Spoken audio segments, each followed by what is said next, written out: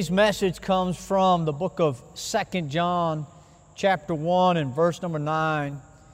The Bible says, "Whosoever transgresseth and abideth not in the doctrine of Christ hath not God. He that abideth in the doctrine of Christ, he hath both the Father and the Son." Probably the most controversial, certainly one of the most controversial subjects in Christianity is the issue of who is Jesus Christ. In other words, was he God? Was he just the Son of God? Was he simply a prophet? Christianity teaches that Jesus Christ is God. Many people don't believe that. Many people ask themselves, well, how could he be God and also be a man? And he doesn't always seem to talk like he's God. And lots of questions about this subject. I want you to notice from the verse we read that it says that if a person does not abide, that means if he doesn't rest in the teaching of Christ or the doctrine of Christ, then he does not have God. So this doctrine, this teaching of who Christ is very, very, very important. And it's important that we look at what the Bible says. Many people say they believe the Bible, and if you are a Bible believer, I am going to be showing you over the next 4 weeks, right from the Scripture, who Christ is. And we're going to look at this issue of, is Christ God or is He not? Now, we're going to start. I just wanted to give a little bit of background about the name of Jesus Christ. We often say of Christ, we say our Lord and Savior Jesus Christ. And I just wanted to give you a little background there. The word Lord means master or ruler. It's one who has authority over another. So we call Him Lord. And then Savior means a deliverer, one who rescues, one who saves. The word Jesus, it means Savior. It means Jehovah saves. So Jesus is called the Savior. His name means the one who saves. He is called Lord, meaning He has authority over us. And then the word Christ is the Greek word for the Hebrew word Messiah. So if you've heard people talk about Jesus being the Messiah, that's in the Hebrew tongue, and Christ means the same thing in the Greek language, and both of those things mean the anointed one, the one who was to come. He was the one that was prophesied to come. So, our Lord and Savior, Jesus Christ. I want you to look with me in Exodus chapter 34 and verse number 14. The words will come on the screen for you, and I want you to pay attention because all of these verses that we're going to be looking to, both in the Old and New Testament, are going to teach us one thing about Christ today. It's going to teach us something about God, and then we're going to learn a lesson about Christ. And I think you'll see a very important truth today. Exodus 34, verse 14, it says this, "For thou shalt worship no other God, for the Lord, whose name is jealous, is a jealous God." So, God tells us that He is the one and only God, and we're not to worship anyone else. The Bible says He is a jealous God. And so, God gets very angry when man worships false idols or false gods, because worship belongeth to God and God alone. In Deuteronomy chapter 11, verses 16 and 17, the Bible says, "Take heed to yourselves." God is talking to His people, the children of Israel. "Take heed to yourselves that your heart be not deceived, and ye turn aside and serve other gods and worship them. And then the Lord's wrath be kindled against you, and He shut up the heaven, that there be no rain, and that the land yield not her fruit, unless ye perish quickly from off the good land which the Lord giveth you." So again, when we take worship, when we take our honor and our glory, our strength, our might, and we give it to someone other than God, God is not pleased. He's not happy. In the book of 1 Kings, chapter 9, verse number 6, the Bible says, "But if ye shall at all turn from following me, ye or your children, and will not keep my commandments and my statutes, which I have set before you, but go and serve other gods and worship them." So again, he is warning the children of Israel not to worship any other. Let's go to Psalm chapter 81 and verse 9. It says, "There shall no strange God be in thee, neither shalt thou worship any strange God." Now let's go to the New Testament. I could show you many, many, many verses from the Old Testament where God says that we're not to worship other gods. Okay, if we go to the Ten Commandments in Exodus chapter 20, that's the very foundation of the Ten Commandments, is that there's one God and worship belongs to Him. But for the sake of our message today, I don't have time to go through all the verses, but you can see from the ones I gave you plenty of proof from the Scriptures that worship belongs to God only. Now, if we go to Matthew chapter 4 and verse 9, this is the story in the Bible where Jesus Christ has gone into the wilderness and He's being tempted of the devil. He's being tried, He's being tested, He's fasting 40 days and 40 nights. And Satan comes to Him, and in verse number 9 it says this, "And saith unto him, All these things will I give thee, if thou wilt fall down and worship me." So Satan comes to Christ and he says, "Listen, I'll give you all these things if you fall down and worship me." Satan wanted Christ to worship him. And in verse number 10, notice the response that Christ gave him. "Then saith Jesus unto him, Get thee hence, Satan, for it is written, Thou shalt worship the Lord thy God, and Him only shalt thou serve." So from the very words of Christ Himself, so if we believe Christ to be a true prophet, or to be the Son of God, or to be God Himself, whatever it is you believe, whether He's a true prophet, whether He's the Son of God, or whether He's God Himself, He must speak the truth to be one of any of those three. He can't be telling a lie and be a true prophet. He can't be the Son of God and be lying. He cannot be God and be lying. And He says here to Satan, He says, "Thou shalt worship the Lord thy God, and Him only shalt thou serve." He's saying, look, you're telling me to bow down to you, and I'm telling you the Scriptures teach that worship is only for God.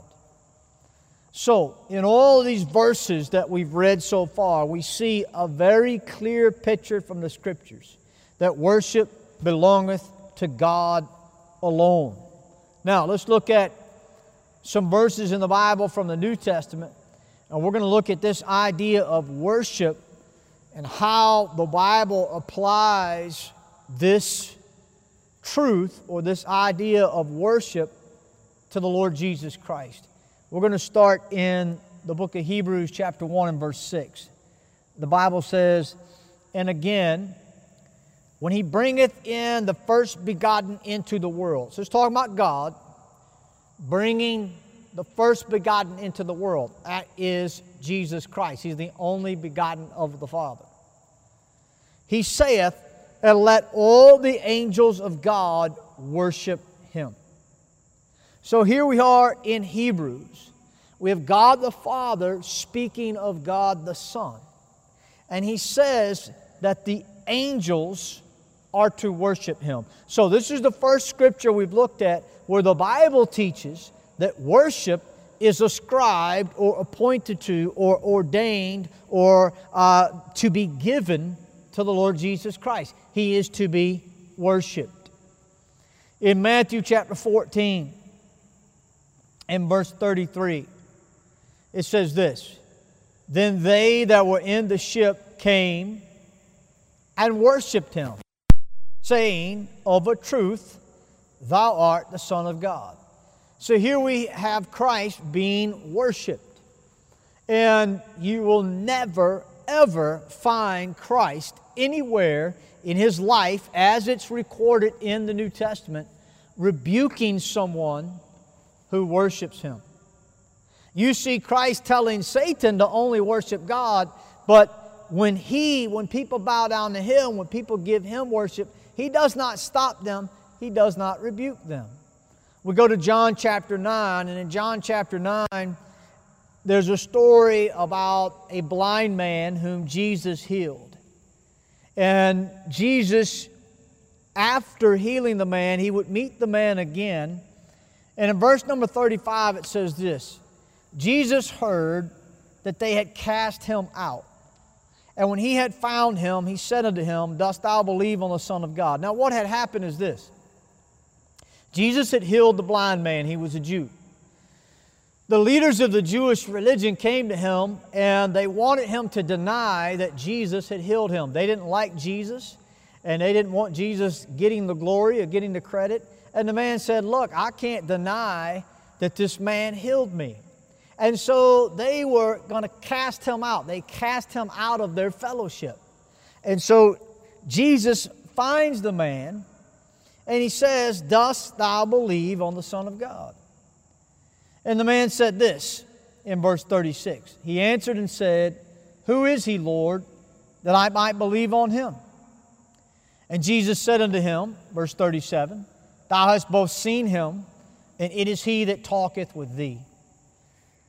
In verse 38, and he said, "Lord, I believe," and then notice what he did, and he worshiped Him. So again, we find someone worshiping Christ, and you will not see Christ stopping that or rebuking that. He receives it. We go to Matthew chapter 28, and this is after the resurrection of Christ.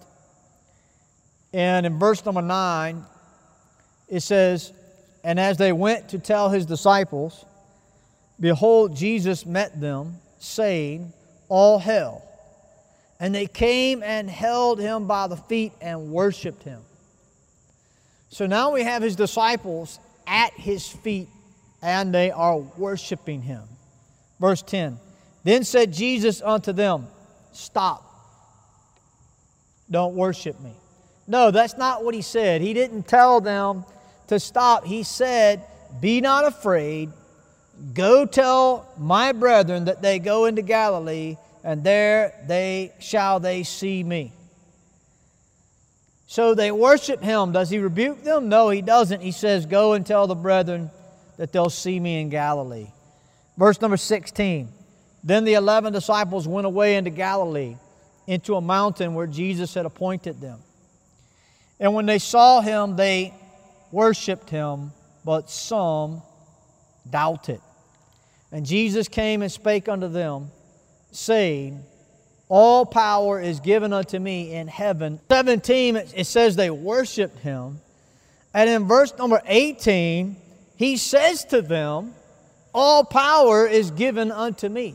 Now, does that sound like a man who is denying worship? Does that sound like a man who is rejecting what is being given to him? But it sounds like a man who is receiving it, embracing it, and building upon it. They fall and they worship Him, and He says, "All power is given unto me." In Acts chapter 10, we're going to look and see a place here with Peter, the apostle, the lead disciple. In verse 25 and 26, it says, "And as Peter was coming in, Cornelius met him and fell down at his feet and worshipped him. But Peter took him up, saying, Stand up, I myself also am a man." So in this verse, we have a man bowing down to Peter, and he worships him. And Peter says, "Wait a minute, stand up. I am a man, don't worship me." Now, if Peter understood that worship belonged to God only, and he had the presence of mind to rebuke someone who was worshiping him, don't you think Jesus should do the same thing if he were only a man, if he were only a prophet? If he were only a prophet, why would he receive what Peter refused to receive? Worship belongs to God only. Jesus readily received that worship and said, all power is given unto me. Also, the Apostle Paul in Acts chapter 14, verse 11, it says this, and when the people saw what Paul had done, they lifted up their voices, saying in the speech of Lycaonia, the gods are come down to us in the likeness of men. And they called Barnabas Jupiter and Paul Mercurius, because he was the chief speaker. So in the Roman religion, Jupiter and Mercurius, or Mercury, were both gods that they worshiped. And these people associated Barnabas and Paul with the gods. They said the gods have come down from heaven. Verse 13, then the priest of Jupiter, which was before their city, brought oxen and garlands unto the gates, and would have done sacrifice with the people. So they were ready to give sacrifice, or to make sacrifices to Paul and Barnabas as gods. In verse 14, which when the apostles Barnabas and Paul heard of, they rent their clothes, and they ran in among the people, crying out, and saying, sirs, why do ye these things? We also are men of like passions with you, and preach unto you that ye should turn from these vanities unto the living God, which made heaven and earth, and the sea, and all things that are therein. So Paul and Barnabas says, no, don't sacrifice to us. No, we're not gods come down from heaven. We are men. We are men who are of like passions just like you. And they refused to receive that worship because Paul, just like Peter and Barnabas, understood that worship belongs to the Lord God only. But notice the contrast of what Jesus did. His disciples worshiped Him. He received it. The blind man worshiped Him. He received it. And then He said to them, all power is given unto me. Now, we cannot prove or show you that Christ is God in one sermon or one message. What I'm going to be doing today and for the next 3 weeks is I'm going to be building upon this idea that Christ is God. Today I've given you one truth that gives you insight as to why Christ is God. And the truth today is the idea that, number one, worship is reserved for God alone. The Bible clearly tells us that in the Old Testament. Jesus made that point Himself to Satan when He told Satan to only worship God. But Jesus Himself received worship readily, happily, condoned it, and even said to those worshiping Him that all power belonged unto Him. And then we contrast that with Paul and Peter, who were preachers of the gospel, who knew the truth of God's Word, who had been mightily used of God, but when someone bowed down to worship them or went to offer sacrifices to them, they rent their clothes and they said, no, we are men, we're not God, we cannot receive worship. So the first truth, or the first idea that helps us to understand who Christ is the idea that He received worship. Next week, we're going to get into this more, and we're going to talk about another aspect of the person of Christ that shows us why Christ is not just the Son of God. He's not just a prophet. He is God. If you're watching this program and you're not 100% sure that if you died today, we want you to know for sure that heaven is your home. If you live in the Kamasi area, please come out and visit us. We're located in Beauchesne, just past the Beauchesne Market on the right-hand side. We have a big signboard. We'd love to have you visit our church. If you would like some more information about salvation, if you'll send a message to our WhatsApp number, We'll get back to you. You can also message us on Facebook or Twitter or Instagram. You can find our messages on YouTube, Fundamental Hour. Please go there. You can find our other messages from TV3. We love you, and we appreciate you tuning in to the Fundamental Hour. God bless you, and we'll see you next week.